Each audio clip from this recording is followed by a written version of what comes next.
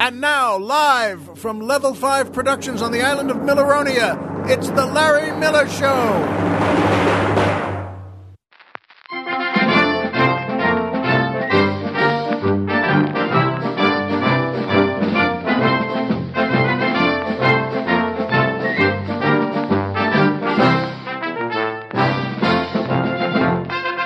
Good evening, Mr. and Mrs. America, and everyone who loves taking their kids to the airport.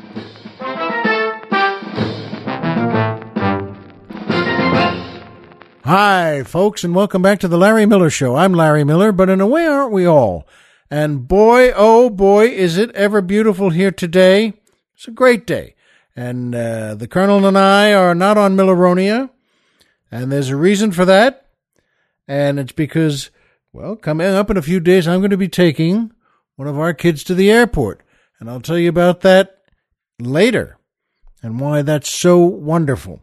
And, but boy, oh boy, and as always, the music makes me feel so good. And the same with Colonel Jeff, that, of course, that's the Dave Osborne Orchestra and the Martha Ruggles Bernard Dancers, featuring boy tenor Mike Lucking, asking the musical question, when TVs are smart enough to sense our level of interest and change the channel, will we all wind up watching the Green Woman dancing in Star Trek? First of all, yes. Yes, Mike. Yes, and yes, and just yes. Mike, you always send us terrific questions, and do you know what? You might just have hit here on the greatest sexual moment in all of show business history. And let's be honest, we all know something about show business history. But that's just on Star Trek. There's a reason, by the way, I love Star Trek, and I love the Captain Kirk Star Trek, the William Shatner Star Trek. Yes, I'm lucky enough. I've worked with him several times on that show Boston Legal, and I just dug him so much. Even when the camera was on him, I was just standing there grinning, looking at him, just 2 feet away, thinking, I'm working with William Shatner. And at any rate, though, there's one of those two of those episodes when Captain Kirk goes down to the planet with, the usual guys, Mr. Spock and Dr. McCoy, and a new guy who's definitely going to get killed. Colonel Jeff and I have said that before on the show. There's always, all right, Bones, you come with us and make sure you have all the equipment, and Mr. Spock, yeah, you come with us too, and we need, let's see, Johnson, you, over there, in the red shirt. You come down too. Are you sure, sir? I was gonna meet with the dance committee for the ball. No, you're coming down with us. Because Johnson knew that, first of all, you get a name like Johnson, come on, just come on. And you know that, all right, Johnson, go around that big rock there and see if there are any flowers that poof powder into your face. But at any rate, all that aside, and I love all that anyway, and fighting monsters, but there were people who tried to con Captain Kirk. There were evil planet guys who tried to make him think, either through hypnosis or just showing him things. And one was the gorgeous Green Woman dancing at their dinner. They're all lying on the floor there on pillows, and it's a pretty old Middle Eastern kind of harem setup. Well, not a harem. She was the only woman, I think. But boy, she does that dance, and I'm telling you, yes, Mike, you hit it. That's one of the greatest moments in show business to me. She does a dance that's a holy mackerel dance. Never mind the dance of the seven veils. Forget the seven veils. She didn't need them. She was wearing kind of a two-piece thing, a bikini thing. That was probably green, too. And they painted her all green, as if she's a green woman. And they were supposed to be like the best in sex in all the universe, which is some pretty good competition, I would think, by the way. If you get the blue ribbon in the entire universe, well, you got to be doing something, right? Don't you? But boy, she does it, that dance. I can't remember, does she have little finger symbols but she doesn't even, she's doing something, just touching her fingers with castanets or something. And of course she's she's looking right at Captain Kirk. She wants Captain Kirk because he has the blue ribbon in other ways, too. I don't know what they are, never mind, but she does. And boy, oh boy. So, Mike, you hit it. Yes, when TVs are smart enough to sense our level of interest and change the channel, will we all wind up watching the Green Woman dancing in Star Trek? Yes. If you haven't seen her, you'll like it. Watch it. And man or woman, it doesn't matter. Even women watching her would have to say she's all right. I mean, there's the reason she got the blue ribbon. And maybe they gave her a green ribbon. But boy, oh boy. Good one, Mike. And I mentioned the Dave Osborne Orchestra there. And that's remembering and in the name of Super Dave Osborne. And the wonderful actor and comedian who played him and so many others, the great Bob Einstein, who passed away just a few days ago. And he was, God bless him, what a talented guy. 6'4", 6'5", and I guess, a good-looking guy. I'm not the best judge of who's a good-looking guy. I think Colonel Jeff and I are really good-looking guys, But Bob Einstein, God bless him, he was so funny and he was so cool to know I was telling Colonel Jeff, I ran into him in a car dealership, a Cadillac dealership, and in the area here, and he was in one of the little salesman offices there buying a car. So you can see they got forms all over the desk there, and of course the salesman, understandably, just wants to sell the car. He's not looking for two friends to say hi to each other. He's saying to himself, let's move this along before he changes his mind. But he was sitting there, and I saw him, and I just stood in the doorway and said, hi, Bob. And he said, oh, hi, Larry, what's up? And I said, well, everything's okay. I liked him so much, I didn't want to leave the doorway. That's how really cool he was, and how naturally funny he was. So I really had to say to myself, after about 30 seconds or a minute, okay, Larry, leave. Time to say goodbye. And let this guy sell him a car. So at any rate, Bob,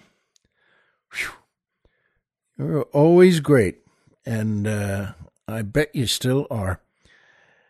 And by the Larry Miller Store. That's right, the Larry Miller Store. I didn't even have to underline that. I'm Larry Miller. You don't have to say, that's right, the Larry Miller Store. But folks, we have a great store. And to get there, by the way, you go to our website, which is LarryMillerPodcast.com. Who's on the Mountain? Tom Mix. Oh, forgive me. I should have had the fish. But you know something? I don't know why I love saying that. The oldest joke in history, maybe. And it just tickles me. I hope some of you too. At any rate, the Larry Miller Store, there's a banner there on our website. Go to the Larry Miller Store. We have great things to buy. Great things, great gifts. It's got great stuff. And the T-shirts are just terrific. Keep Calm and Larry on one of them. And so please go there and do that. It'll make us very happy if you buy a bunch of things. And by the way, what better time than after all major holidays to go out and buy something? In any case, do that, folks. Go to the Larry Miller Store, and we'll be glad you did.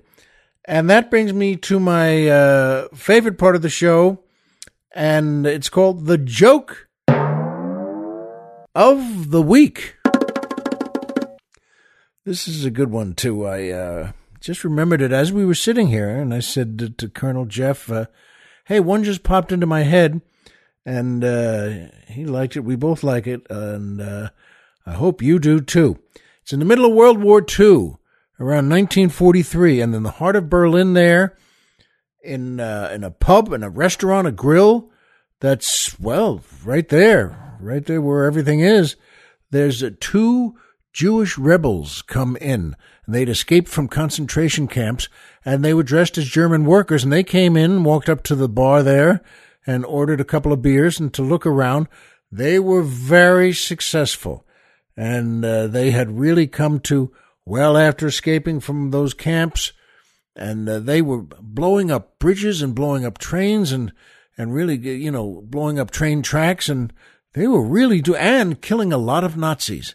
And they were doing a heck of a job. And they're standing at the bar there, and it's a Tuesday night. It's about 8 o'clock, and they're just about to, order dinner there. And they're not working that night, so they need to relax. And suddenly the door opens, they glance over, and who walks in? Hitler. Adolf Hitler walks right in there, and he's got 4 of his generals with them in uniform and 2 bodyguards, and they walk up 3 or 4 steps into another little area there. That's where all the tables are. And these 2 rebels, the 2 Jewish guys, just glance at each other and they can't believe it. That's him. It's Hitler. And the bartender's standing right there, and he chuckles a little and says to them, "You have the same look everyone has." Says, "Yes, that's him. That's the Führer. That's Hitler." And he comes in here every Tuesday at 8 and to have dinner with his men. And we're glad he does. But your look of surprise is always interesting. And the two fellows just nod. They're a little shocked by all this, and they can't quite handle what's going on. And they finish their beers and walk out. They're not even armed. They didn't know they were going to see something this astonishing. So comes next Tuesday, and as the bartender said, well, they might as well check this out. And next Tuesday, it's 7:45. They go back into the same place, walk up to the same bar, order another beer, and standing there, and sure enough, at 8 o'clock on the dot, the doors open, same thing. In walks Adolf Hitler, 4 generals, 2 bodyguards, and they go up to the few steps to the same table and sit down there and get rid of and everyone just flutters around them, and they're so happy. And then they're getting ready to order their dinner. And now, the 2 rebels are still at the bar. Now they look at each other. The bartender laughs again. "I told you, every Tuesday, 8 o'clock, on the dot." And they do again. They smile and they walk out again. And now they go to the little hovel in a tenement that they've been using as their house, as their base. And they look at each other and they say to each other, "Well, we've got to kill him. That's that. It doesn't matter what happens to us. Those other fellows will probably get us, but we have to go right up there with our pistols and empty them into that so-and-so and just kill Hitler right there next Tuesday at 8. And there's not even a discussion. There's, maybe we shouldn't. Maybe we should do this. They both realize, yes, of course, that's what we're doing. So next Tuesday comes, and it's 7:45, and, the 2 Jewish rebels walk into the place, and they also go up the few steps to the eating area where there are tables all around. And they grab another table, and they order their dinner, waiting for Adolf Hitler. And there it comes. It's 5 to 8, and 7:58, 7:59, 8 o'clock. This is it.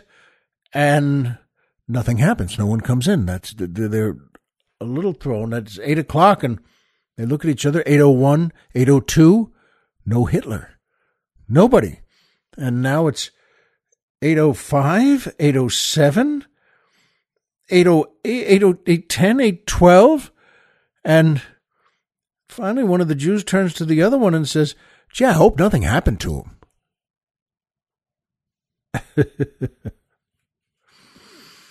I hope you like that one. Colonel Jeff and I got a kick out of it.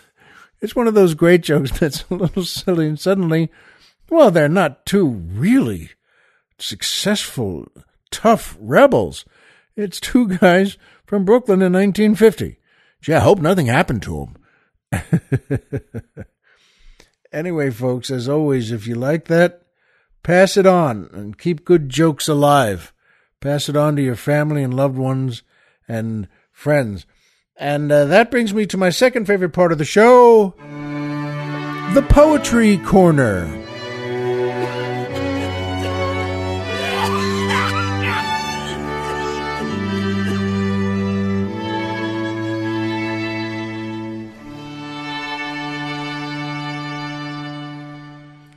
And there's a reason I mentioned before that the dancers were Martha Ruggles Bernhard dancers.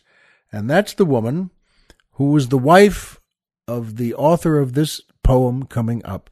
And the author is John Updike, who was, a great American novelist. He lived from 1932 to 2009. And probably his most famous work is his series of the Harry Rabbit Angstrom books like Rabbit Run, Rabbit Redux, Rabbit is Rich, and Rabbit at Rest. He did so much, and he wrote this poem, and I'm happy to read it to you now. It's called January by John Updike. The days are short, the sun a spark, hung thin between the dark and dark. Fat, snowy footsteps track the floor. Milk bottles burst outside the door.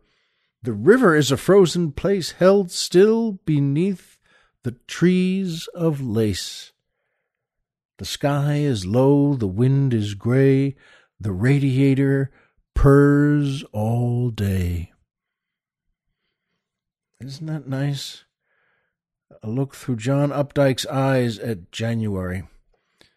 Boy, I loved also when poems written decades and decades ago, he talks about the milk bottles bursting outside the door. Oh, that's right. Well, wait a minute. That's right. Sure, I remember when I was a little kid, we got milk delivered too in the milk box outside the door. And you'd get 1 or 2 quarts and you'd get whatever you want, some butter and, or cream or buttermilk or something like that, in the milk box, which was tin or metal and covered up. But thinking about, how do you like that? That's right. On a really cold day in the winter, well, they would burst. It was that cold.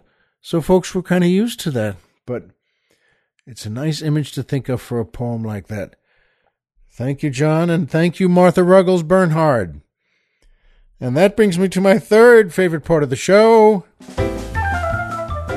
MMM, the Magic Movie Moment.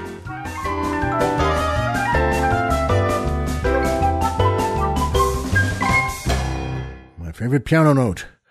All right, now this is a terrific movie, and there are so many movies that have Rio in them. There's Rio Bravo and Rio. Oh. Now I can't even think of them. There are so many movies there and Rio Grande and so many different things. And this is a great one. From 1959, Rio Bravo, directed by Howard Hawks. What a wonderful director. Starring John Wayne, Walter Brennan, Dean Martin, Ricky Nelson, Ward Bond, Claude Akins, and Angie Dickinson. Boy, oh boy, this might have been her first movie. She was 18 years old when she shot this. And a terrific actress and gorgeous. And it's a terrific movie. So much fun and tells a really serious story in its plot of how to keep a prisoner and where his brother is going to try and break him out. And Ricky Nelson is one of the greatest names in moviedom. I love character names, but Colorado Jones, it's just one of those. And they use it in the movie. Well, tell me, Colorado, what are you doing here now? And but it seems to work. It just works fine for me, and I think it works fine for all of us. You don't think to yourself, what a knuckleheaded name. No, they had names like that. And a lot of times guys would take the name or get the name of where they were from. That's where you get guys like, hey, Tex. Well, where's he from? Well, where do you think? Texas. And, but this is a terrific movie, folks. And there's great drama in it. And also, Well, there's great comedy in it. Walter Brennan, what a great actor. And he was just terrific with John Wayne and everything they did together. And, well, Dean Martin was always great. And there's a scene where they're in the sheriff's office there, and, well, who do you think the sheriff is? That's John Wayne. And they're waiting for this to happen to see if they're going to get attacked in the office there, but they're all in there, meaning, well, John Wayne, Walter Brennan, Dean Martin, Ricky Nelson, and they're waiting. And Dean Martin sings a song that Ricky Nelson plays guitar on, and was that part of the reason he was in the movie to sing? Sure, of course. Why not, though? In those days, well, Ricky Nelson is a big star. He was probably 18, too. And the song is called My Rifle, My Pony, and Me. And it's a great song, and it's pretty, and it's talking about a cowboy's wishes and what he wants. Well, my rifle, my pony, and me. And they sing it there. Dean Martin sings it. And the way it's shot, the way Howard Hawks does this, is just right. There's Walter Brennan bobbing his head to the music and on a close-up, and with a smile, he's happy because it's a nice moment as a break from the danger all around them. And everyone else, the same thing. John Wayne is nodding and rolls himself a cigarette and takes a hit off it and sits there. And you know what, folks? That, to me, is a real magic movie moment. In the middle of great drama, they can sing a song like that, and all the characters get a 5 or 10 minute break that they really need. So see that movie if you haven't. I've seen it, Lord, many times, but it's worth it every time. It has one of the greatest last lines of any movie I know. I don't want to ruin it for you just by saying the line. But I will tell you it involves Dean Martin and Walter Brennan on patrol after the great drama is done. And John Wayne is upstairs in a hotel room with Angie Dickinson, and they care about each other. They already love each other. And when I say up there, I don't mean they're in bed together, pawing each other. I mean they're up there, and he gets her to take off a garter she's wearing, because that's a little too low grade for him. And he does that and tosses it out the window, and it lands right at the feet of Dean Martin and Walter Brennan. In any case, see the movie, and I think you'll feel the same way I do. And you know something? To feel good like that means the world. And because every so often, maybe you're like me on this, things happen in the street, and when you're driving or in a supermarket, and you keep thinking, what's wrong with people? Why did this guy just do that? Why did she just do that? And you know what? Something happened to me just yesterday that has happened 50 times. It happens, it seems to me, and maybe it's happened to you. It has to have happened to you. I'm on a street here, right in our neighborhood, and it's 2 lanes, one way, one the other way, and then there's parking on either side of each lane. It goes it's apartment houses and low ones, 2 floors, 3 floors, and as I'm on there, there's a guy who's tailgating me. And I can't tell you how many times this has happened. Now, there's no traffic on this street. It's a 35-mile-an-hour speed limit, and I'm doing what I always do, which is go the speed limit. So I'm doing 35. Not good enough for him. Okay? And he's a youngish fella, 30s or 40s, and he's got a fancy black car, a Mercedes, and 35 is not fast enough for him. So he comes up to me, and he's right on me, and he's tailgating me, And I don't like that anyway. You wouldn't like that anyway. And I did what I always do. I put my blinkers on to go to the right and just pulled over to where the parking cars are and let him go by, which he does. He scoots right by. He roars by. I don't know where he thinks he's going, but he roars by. And there was no one behind him. So I just put my blinker on the other way and check the mirrors. And, then I go back out onto the same road, going the same way, right behind him. But obviously it's not my nature to, what am I going to do now? Tailgate him? That's not what happens. But folks, what happened was, and this happens not sometimes, a lot of the time, every single time. This guy's now in front because he had to roar past me. I'm behind him. And as we're going, there are 5 or 6 traffic lights, at the regular spaces of a traffic light. And every single one, this guy is stopped at the red light and I'm right behind him. You must know this feeling. This must have happened to you. Now all right, thank God, you don't get outraged. You're not going to go, grab an axe out of your trunk if you have one and start smashing his windows.